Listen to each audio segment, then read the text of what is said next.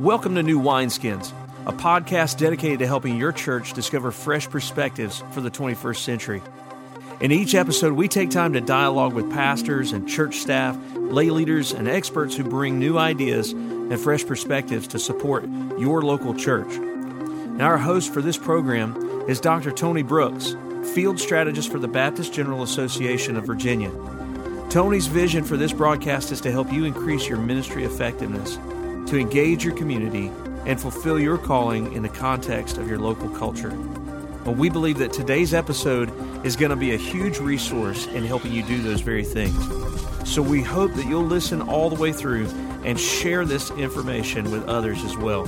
Stay with us until the very end, and we'll tell you how you can get more information about the topics covered in today's episode and how you can connect with Tony and the BGAV. We hope you enjoyed today's episode. Here's Tony. I am very thankful to have with me Reverend Jim Shortberger. He is the pastor of Glen Memorial Baptist in Prospect and in our region in the BGAV. And Jim and I have many conversations over the years, but one that touches the heart for me every time is just churches have neglected the possibility of ministry when it comes to intellectual disabilities or in our circles and BJV life, special needs ministry. And Jim, I know you have a story there. So just wanted to start by just asking you to share your story about your brother and your daughter and kind of go from there. All right. Well, I became legal guardian and custodian for my brother last year. He has a rare form of epilepsy. He also has some psychiatric issues, and he also has an intellectual disability. And so he moved in with me this past fall. And so I have been taking care of him around the clock, basically, since then. Now, we grew up, of course, in the same house. And so I knew what it was for my mother to take care of him and all of the difficulties and issues she had there with that. And so I love my brother immensely. And I am so appreciative that God gave me this opportunity to really kind of look after him. I'm also the proud father of a 27-year-old young lady who also has an intellectual disability. She has a learning disability and she has a developmental disability as well. And so both of them live in my house, which sometimes can be a little chaotic, but taking care of both of them at the same time has really opened my eyes as to the needs that they have, and not just social needs in the community, but needs in the church as well. If you don't mind, I just want to just one story about each one. My brother was in his early 20s, and he was living in a group home, and the group home was taking him to a church. He wanted to go to a church. He'd grown up in the church, and so he wanted to go to church. He went to church on a communion Sunday, and they were passing the communion, and the deacon skipped over him. They would not allow him to partake of the communion. My mother called and spoke to the pastor and asked why. And in a nutshell, he said that they don't serve communion to folks who don't understand what's happening or what's going on, which was a very disheartening thing. My brother had been taking communion virtually all his life. He's been baptized. He's accepted Jesus Christ as his Lord and Savior. And so that kind of turned him and my mother off with the church. My daughter, she was probably 7 years old. We were going to this wonderful church, this wonderful country church we loved immensely. And the children were singing one Sunday. And here come all of the children out to sing. My daughter, who is very much into music, she comes out with them, and we watch the pastor's wife take her out of the crowd and sit her on the front pew. And so when it was over with, my wife said, did she do something wrong? And the response was, no, we just didn't want her to be embarrassed. And so we stopped attending church there. It kind of, my wife, who at that time was not a Christian. She had not accepted Christ. And so it took me a long time to get her into the church. And so there she was in church, and that just left a very bad taste in her mouth and my daughter's mouth. It was just a bad time. And so I started wondering why the church had these issues with people with intellectual disabilities. Right. And I really thought about it, and I just came to the conclusion, really, that folks in the church just don't understand what that means. Right. And so my hope is to try to take my small congregation and try to lead them to witness more to those with disabilities, with intellectual disabilities. And God's been good to us. Amen. So we've been able to do that. Yeah. Jim, I still remember coming to hear you preach and seeing your daughter in the choir, and love that. And I'm thankful. Trust me. So just helping families with the challenges. I mean, what are those challenges? Well, there are some serious challenges that folks have. Now, children with intellectual disabilities, they're pretty much taken care of through the school system, right? So they go to school, Right. They're in special education, they get their therapy, they have things to do. There's lots of resources there for parents. But once the child gets out of school and they become adults, then it becomes very difficult for the caretakers of adults with intellectual disabilities. There are issues with insurance, of course, Medicare and Medicaid. And if you've ever had to deal with them, it is such a complicated thing. And then adults, they move into group homes. They move into facilities with other people with intellectual disabilities. And those homes can be hard to find. And under the law, if an adult with an intellectual disability wants to move into a group home, if they want to move out of their home, then by law, they have to be given that opportunity to do that. And so, but there's no availability. So then you run into these issues of sometimes, and I give you something like my daughter. My daughter loves her mom and daddy. She loves living here, but she is just like anybody else. She wants her own little bit of freedom, right? She wants to be her own person. And so sometimes she talks about moving into a group home. And so sometimes they go there because they want that independence. Other times it's just that their caretakers can't take care of them. My brother was put into group home setting when my mother got older, and she wasn't able to really take care of him. My brother was what they call an eloper. And so he would walk out the door at any time, day or night, and just disappear down the street. And she couldn't keep tabs on him. He had lots of seizures, and it was difficult for her to deal with that. And so she put him in a group home setting. And thank goodness when she did, there was availability. But in these times, it is very hard to find a group home setting. For example, my brother, if I wanted to put him in a group home now, I would not be able to put him in one. It would take months. And I would likely have to put him in a group home out of state. And so it's just so that you have the difficulty there. And then those who decide to take care of, their child or another loved one with an intellectual disability, there are certain needs. Sometimes they have to be watched more closely. Now, when we talk about intellectual disabilities, we're talking about people who have a lower than average IQ. Right. And so it's not just that they have a lower IQ, but they also lack the skills needed for daily living. They can't prepare their meals. They can't dress or bathe. They find it difficult to do that.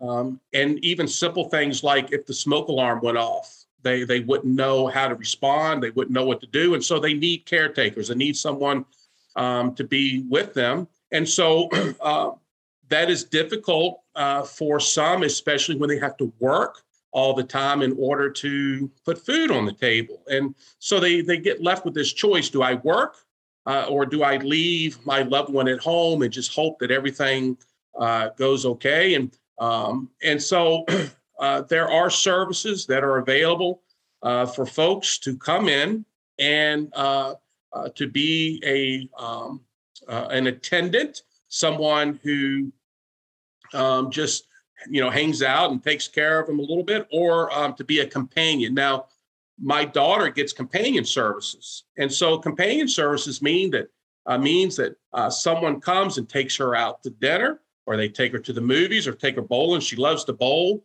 and her insurance will reimburse for that time. So it's and so, for example, in my church, we have a lady of retired. Her husband passed away last year. She's on a very fixed income. She sings in the choir with my daughter. And so she picks my daughter up and she takes her to choir. She takes her to church with her on Sundays. And so this is a way for my daughter to get that sense of independence. She's not going with daddy. She's doing her own thing. And then at the same time, this lady is getting a little extra income. My brother, we've been blessed. We have a live-in attendant, someone who agreed to move in with us so that I can have the flexibility of being able to do what I need to do. Right. But I say that I have been blessed because I've been blessed. If it was not for him, I wouldn't have one. There aren't people willing to do that.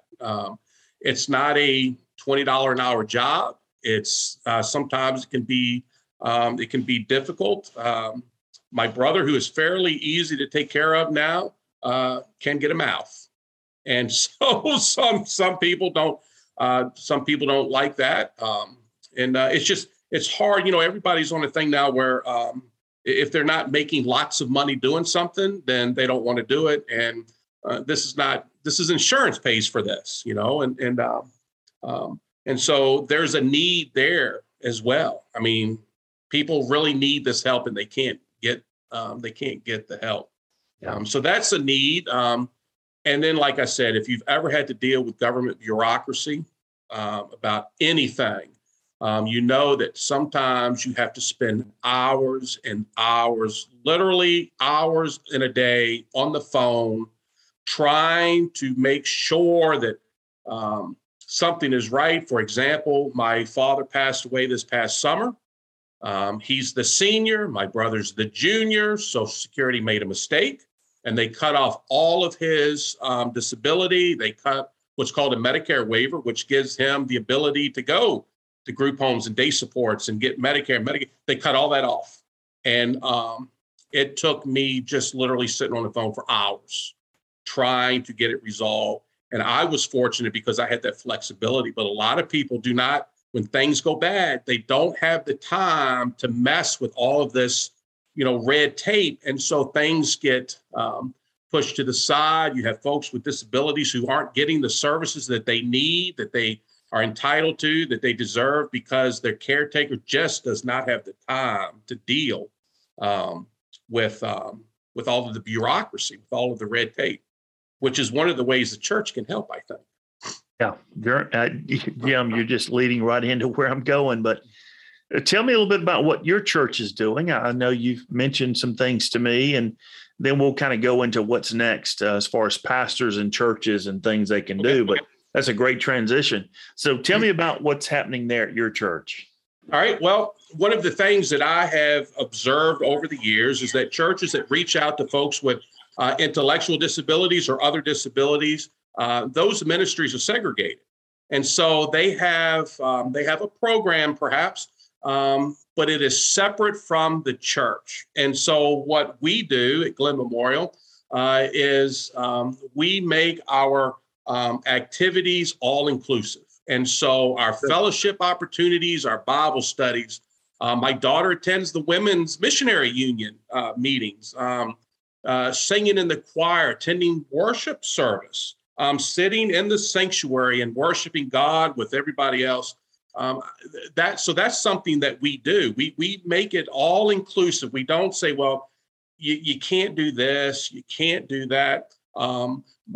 They have been very accepting of those with intellectual disabilities. I think churches are very eager to prepare themselves for folks with disabilities, meaning folks in wheelchairs or folks who are hard of hearing or can't see. And those things are kind of easy, right? You get a couple lift chairs, you get the sort of thing. It's more difficult when you have someone with an intellectual disability who is always asking questions, right? Who is always, who week after week after week forgets what classroom they're supposed to go to, or when they go to the restroom, somebody needs to go with them to make sure that they make it to the right restroom. Right. Those things are a little more, and they can be boisterous.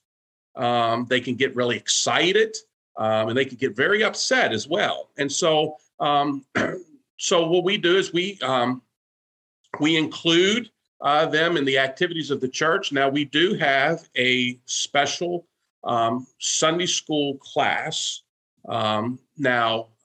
Those who attend that class are free to attend any class that they want. They can attend class with the senior adults or wherever they want to go, just like anybody else. But just like we do with any other Sunday school class, is we cater towards a certain need or certain demographic, right? So we have a lady who teaches that Sunday school class.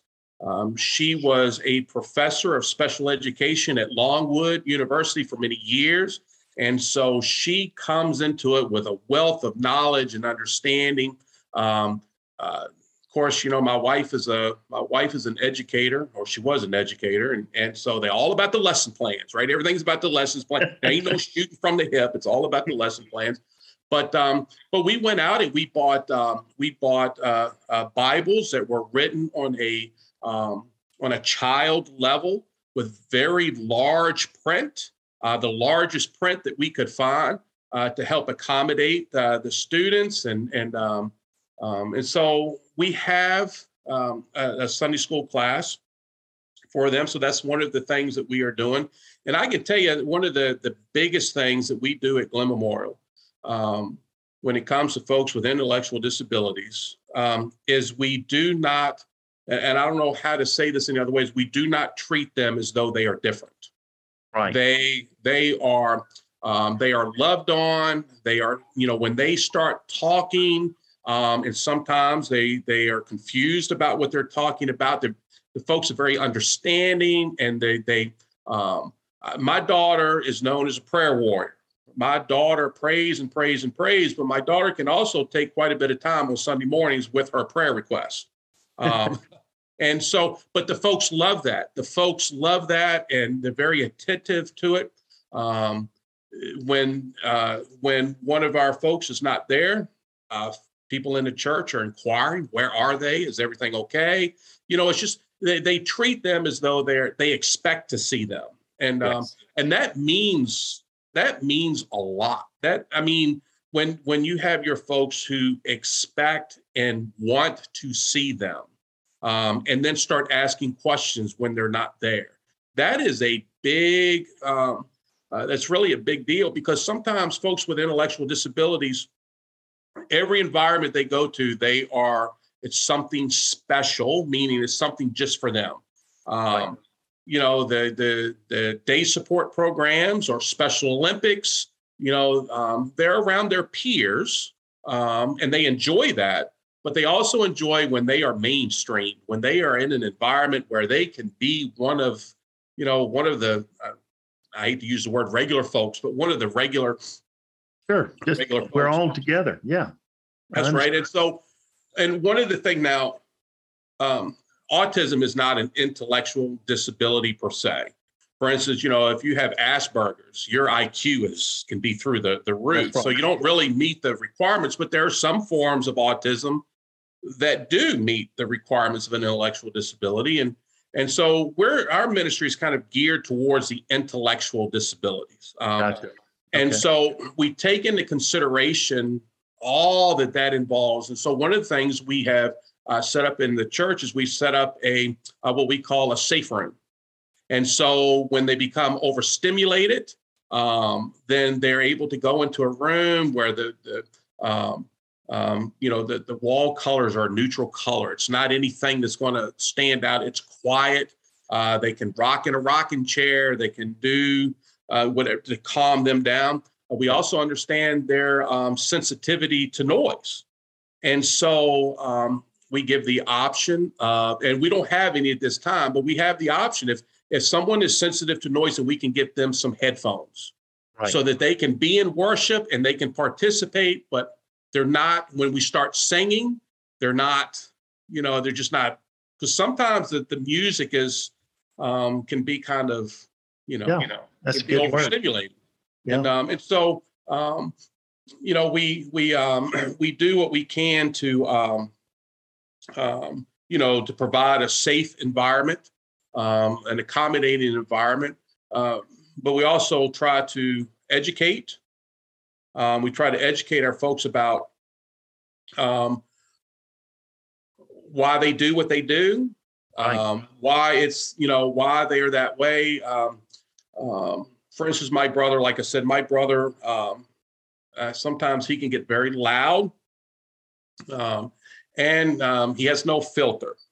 And that's not because he's a horrible person. It's not because it's just he grew up in group homes in a environment where foul language was the norm. And so sometimes he's not as bad as he was. But when he first moved in with me, it was like, what did you say? What did you just say?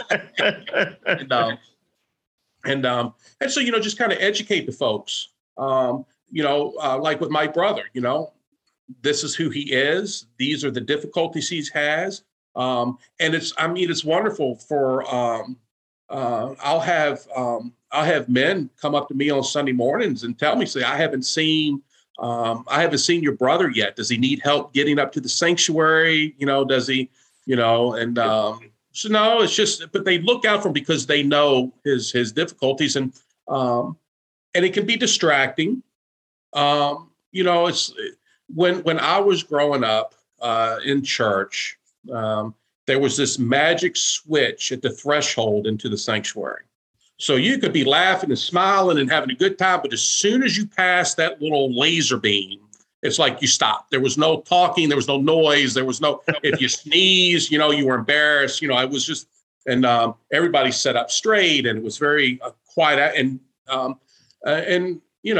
right or wrong, kids making noise was not something that was really tolerated, right? You didn't want to, the preacher would say, we have some place for your kid if it can't be quiet, kind of thing.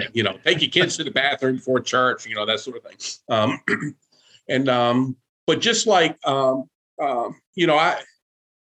with me, to hear children, babies in church, that's a beautiful thing to me. That just shows the life of the church.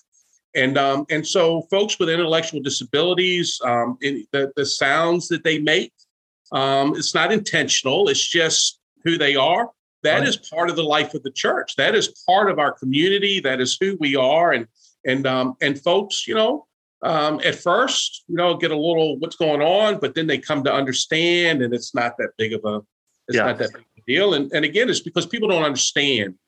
That's it. Understand them. And so, if we can educate folks in the church, then they can educate, they can educate the folks they work with. They can educate their loved ones, and so maybe folks get to understand them a little better. But yeah, that's what we do at Glenmore. We try to educate our folks.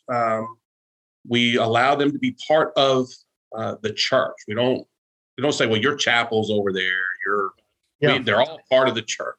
Yeah. I'm with you. And you answered the last question, as for the most part, about how to help a pastor know about starting something like this. But I guess the part that maybe could go further, because you've talked about educating the congregation, providing these resources along the way. But if they wanted to start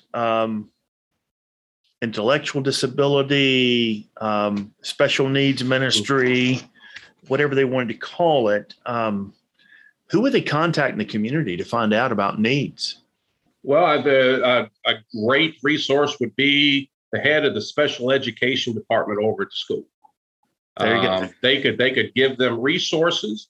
Of course, we live in a college town. So, Right. and Longwood University has a very robust special education program. So they have the speech therapist, they have all of those things. And those, you've got these college kids that are roaring to tell somebody what they know, Right. But no, I would use the special education departments of the local school. The local community service board is another great place. Just contact the community service board. They would be a wealth of information. And I would bet, if I was a bet man, I'm Baptist, so I'm not. But if I was a bet man, I would say that if you contacted the developmental, I'm trying to think what they call, but if you contacted the community service board, Right. They would a developmental disability coordinator. Yeah, there you go. I would almost bet that they would know of another pastor somewhere or a church because they have clients who are involved in those programs. And then I would just we have our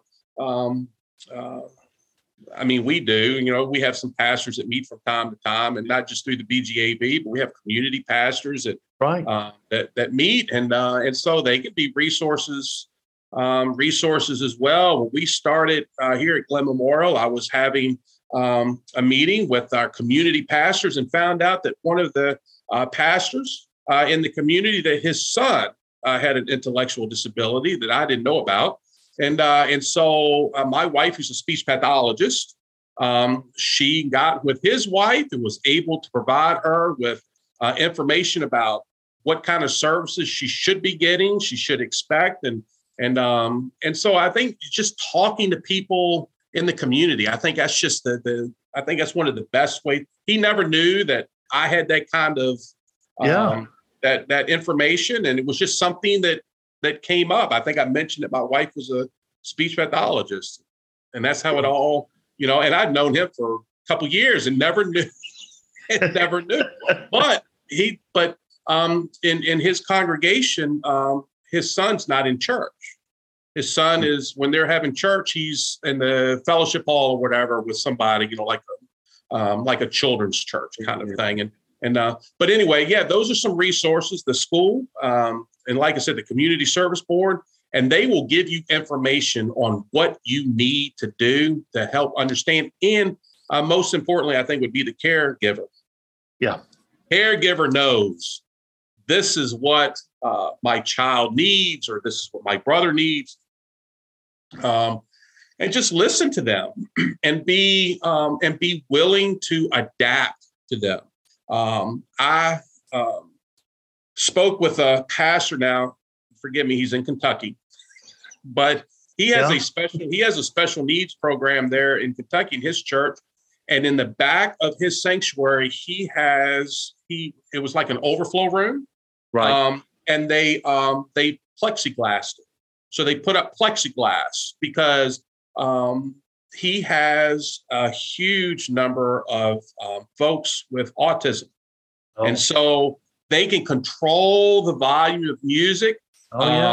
They can, they have, it's not like my church, right? They have bright lights and all that kind of, and they can control the lights that are going into that room, and it keeps or helps them from getting overstimulated, but they are still able to participate. And he said it was difficult to get to church to understand that they were giving away those 50 extra seats.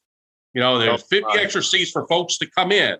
It was hard for them to give that up to make room for this need. And so I think, churches need to kind of, it's time to, adapt. I don't think that, I don't think that folks with intellectual disabilities should be denied access to the gospel. Amen. Right? They need to know about Jesus like anybody else. I've had long conversations with family members and others about whether or not my daughter, for example, with her intellectual disability, if she would ever, meet the requirements of fully understanding and accepting Jesus Christ as her Lord and Savior. And what does that mean? Does that mean that that she'll never go to heaven. Does that mean because she doesn't understand? She can't. But I can tell you, I don't know what all that goes on in my daughter's mind. I like no one, I don't know what's going on in anybody's mind. But I tell you, that little girl loves Jesus, and she talks about Jesus, and she prays like nobody has ever met. My daughter, for example, has memorized she has memorized the entire Broadman hymn. So if you asked her, but she can't count change. You see what I'm saying? She can't tell the difference between a dime and a quarter. But if you asked her what hymn is so-and-so, she can tell you it's hymn 123. Or if you say, what's hymn 200, she can tell you what it is. She knows those things. When she was younger, she memorized the Richmond phone book. And so when she would meet people at the store, and you would introduce and say, hey, this is Tom. I used to, this is Tom Henry. Oh, Henry, like 146 Arrow Way. And you're like, what is she talking about? And it was because the name would, but with the Bible, she has memorized the Bible. But her thing with memorizing the Bible, she gets it all mixed up. So she'll combine verses, and not just like verse 1 and verse 2. It'll be, she will confuse verse 1 of Matthew 1:1 with Revelation 1:1 and put them together. And so when she talks about the Bible, sometimes you go, but she knows it. And I tell you, I'm just like any other father, right? Sometimes my daughter can drive me crazy, right? Sometimes she can step on my toes and the day will start out bad. But I can tell you, there is nothing that I look forward to more than anything than after church, after everybody has left, my daughter coming up to me and saying, that was a great sermon, Daddy. It's just like, because she means it. It's not one of these, well, there's a preacher, I got to tell him something. Right. That's right. And when she walks up to me and she says, Daddy, where are we having lunch? Then I know I didn't say something right. But she will tell me, and sometimes she'll hug up on me and she'll say, that was the best sermon ever. It's just, and she means it, and I think people with intellectual disabilities can bring so much joy. When you see the joy that is in their eyes over the littlest things that we take for granted, run around here, we're just stressed out all the time. And when you see someone who is just getting excited over, over the color of a flower, or over learning a new word, or hearing music, it just kind of brings you down to, and I think folks in church need that. I mean, amen. Folks with disabilities are just, they're humble. They don't let the pressures of the world necessarily, weigh that. They don't understand the pressures of the world. They might know if they're having difficulties, but they don't understand it's caused by, the world. They just want to be loved. They want to be respected, just like anybody else. And I think churches, churches can get together. We've had meetings, discussions in the churches and in my community about how we can help folks with special needs together as churches. And, one of the things that we came up with was these folks love Special Olympics, and Special Olympics is not free, and they need volunteers for Special Olympics. And so if churches wanted to get involved, if they wanted to learn about folks with intellectual disabilities and how they can minister to them and their families, then, volunteer with Special Olympics. If you don't want to volunteer, then find out the next time there's a Special Olympics basketball game and go to the basketball game and cheer them on, right? Cheer them on just like you would your favorite, college basketball team or your professional basketball team. And so, or support them financially.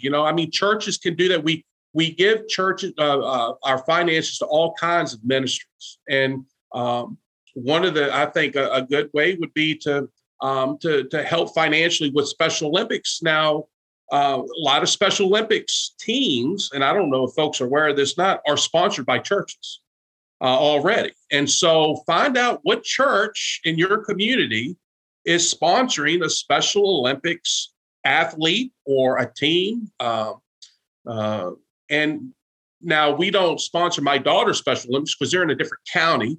But Cru Baptist is really, so we support their ministry financially, my wife and I.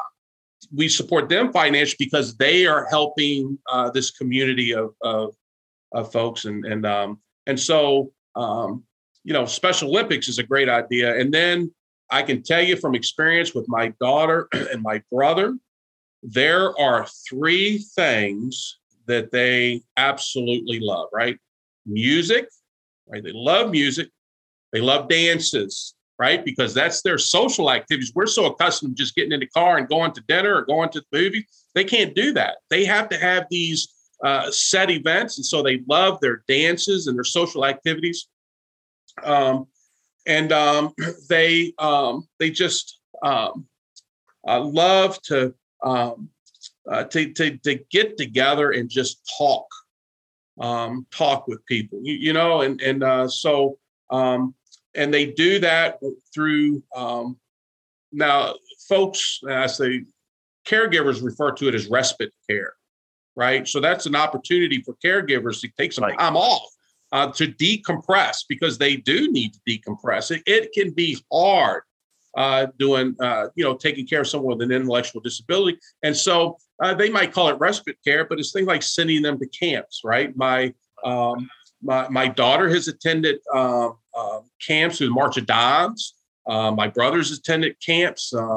And I know the Baptist Journal Association, they have their special needs retreat up at Eagle Eyrie that my daughter just absolutely, she loves for mama to take her. She don't want daddy to take her. Mama's got to take her. And so mama's got to take her. But when they get there, she don't want mama to be sitting in the classes with her. She don't want mama go do her thing. I'm going to do my thing. And, that's something that, if you can't do anything else, then support that, that through the BGAV. It's just, there are things that are there that are available in churches. You can say all day long, we need to educate people. We need to educate the churches. We need to educate pastors. But people, churches, and pastors have to be willing to be educated. They have to say, I need to find out. And I'm guilty of that too. I mean, we're all busy, right? Right. We did through the BGAV, we got our census numbers, right, for our community. And so myself and the chairman of our deacon board, we sat down and we were talking about all those numbers. And there was one thing in there that is not in there. And that is the number of folks with disabilities in the community. And so there are, they say right now, I think they say that 1 in 20 families in America has someone with an intellectual disability. And so in the community right around the corner, there's someone with an intellectual disability or developmental disability that the churches need to go and look for. They're there, and I can tell you, man, if you, they will say, if you build it, they will come. If you have, we're starting a program at Glenn Memorial now, where we're once a month on Sunday afternoon, where we've invited all of these different group homes and different folks, and they're coming to the church on Sunday afternoon, and we're going to have lunch, and we're going to have a Bible study, and we're going to have some social activities. And we're going to open that up to everybody, even if we're advertising in the community. And so, if that's a way to get them in and introduce them to Christ, and I'm telling you, caregivers are looking for stuff like that. Jim, thank you. This has been very helpful. And I know you mentioned the special needs retreat at Eagle Eyrie. It is actually on October 21st through the 23rd this year. And this is for ages 12 and up, adults, along with their families, Sunday school teachers, workers, pastors, church staff that'll be working with them. You can go on to Eagle Eyrie. Let me just spell that out. EAGLE Eyrie, EYRIE.org under events, and you will find that. Registration's not up yet, but that way you'll have it. Jim, my goodness, friend, you've given us lots of great information, and I really appreciate it. If I had a pastor that wanted some help here and wanted to contact you, what would be the best way? Email, phone number? What would you want to give? Well, I can give my phone number. It's area code 434-322-3690. Okay. And you can text that number, you can call that number, and that's my official church numbers. Okay. So Jim, that's perfect. I don't screen those calls. That is great. Again, I am so thankful for you. You know that, and the care not only for your family, but wanting to reach out to others that are caring for those with intellectual disabilities, special needs. And this has been a blessing. And again, I'm very thankful. Thank you, Tony. Appreciate it. Hey, we hope you've enjoyed this week's episode and that you found something that you can put in use today for your ministry context. If you'd like more information about any of the topics that we've covered, the Baptist General Association, or maybe you have questions, you can reach out to Tony by email at tony.brooks@bgav.org. You can also check out the BGAV website, bgav.org. Thanks for listening today, and if you like this show, please leave us a comment or post a review. And make sure to catch our next episode of New Wineskins, where we discuss fresh perspectives for the local church in the 21st century.